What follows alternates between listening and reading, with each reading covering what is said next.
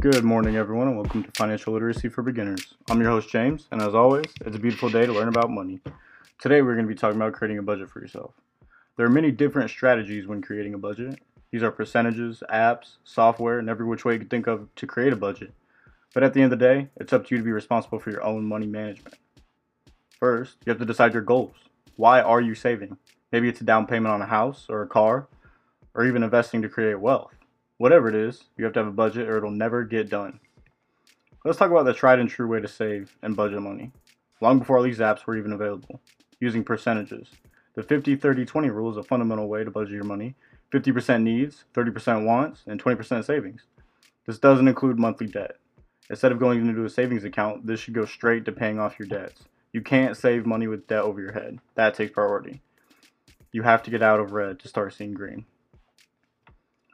50% of after-tax income is used for rent, food, gas, cell phone bill, insurance.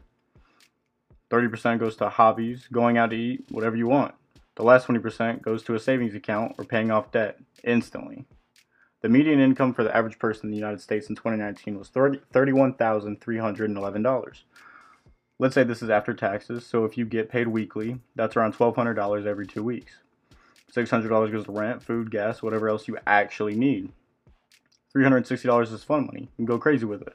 The last $240 goes into a savings account. Let's talk about those 50% needs. What do you actually need? The golden rule in affordable housing is to not spend more than 30% of your income on housing. This could mean getting a roommate or two when choosing a place to live. Make sure it doesn't exceed 30% of your income. Also, food is included in that 50% needs, but that doesn't mean going out to eat. Food in that 50% is food you buy at a store for meals to prepare for yourself.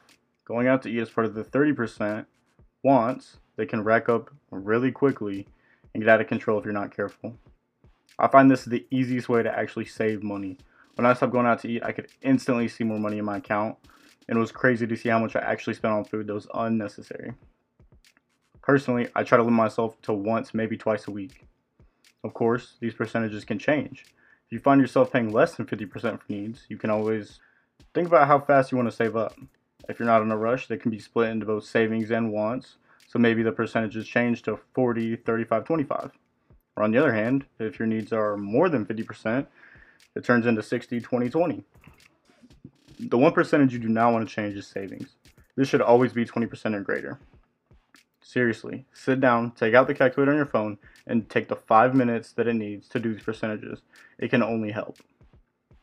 This is where a lot of people my age get into trouble. They spend their needs and their wants and end up dipping into their savings percentages, or even worse, their actual savings accounts. This has to be a conscious decision that you want to save money.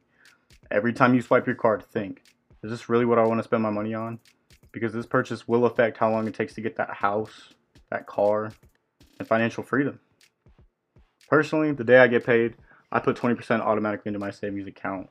This reduces the urge to spend it because I don't see it in my account anymore. It doesn't exist. The next strategy we have is savings apps. I personally don't use an app, but I can see why they are useful. Credit Karma has a list of their top 6 savings apps. This is where this list came from. Number 1, we have Digit. You link your bank account, it analyzes your spending habits and how much you can potentially save each month. It advertises it can help you save, on average, $2.5K a year. It's a $5 a month fee after a 1-month free trial. It has 4.7 stars on the App Store. Next is SmartyPig. You can set up a recurring contribution, or you can add freely whenever you want. It keeps you accountable with your savings goals through a goal planner. SmartyPig does not have fees unlike Digit, which is nice. Also, it offers an annual interest percentage of 0.7% compared to a bank savings account, which on average is 0.05%. The downside is there's no mobile, so you have to use its website. Next, we have Capital with a Q. This app allows you to save up using incentives such as rounding up the difference on your least favorite purchases. This app also allows you to invest in pre-built portfolios and choose the level of risk you're comfortable with. This app has a monthly fee of $3 for basic and $12 for the master plan. It was rated 4.8 on the App Store.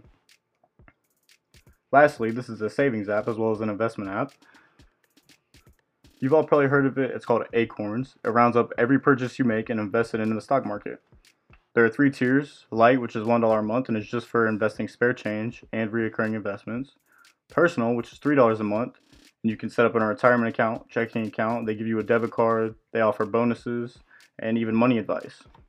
Then there's family, which is $5 a month and includes kids accounts plus everything from personal. They all have their own benefit.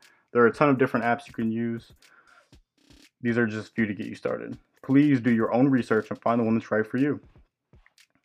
As I said earlier, there are a million ways to make a budget. Choose which one is right for you. Do a little self-research, and after a while, you'll start to see a difference in your savings account and your expenses. Thank you for taking the time out of your day to listen to my podcast. I hope it helped, and I hope you apply what was said today in your daily life. Financial freedom starts today.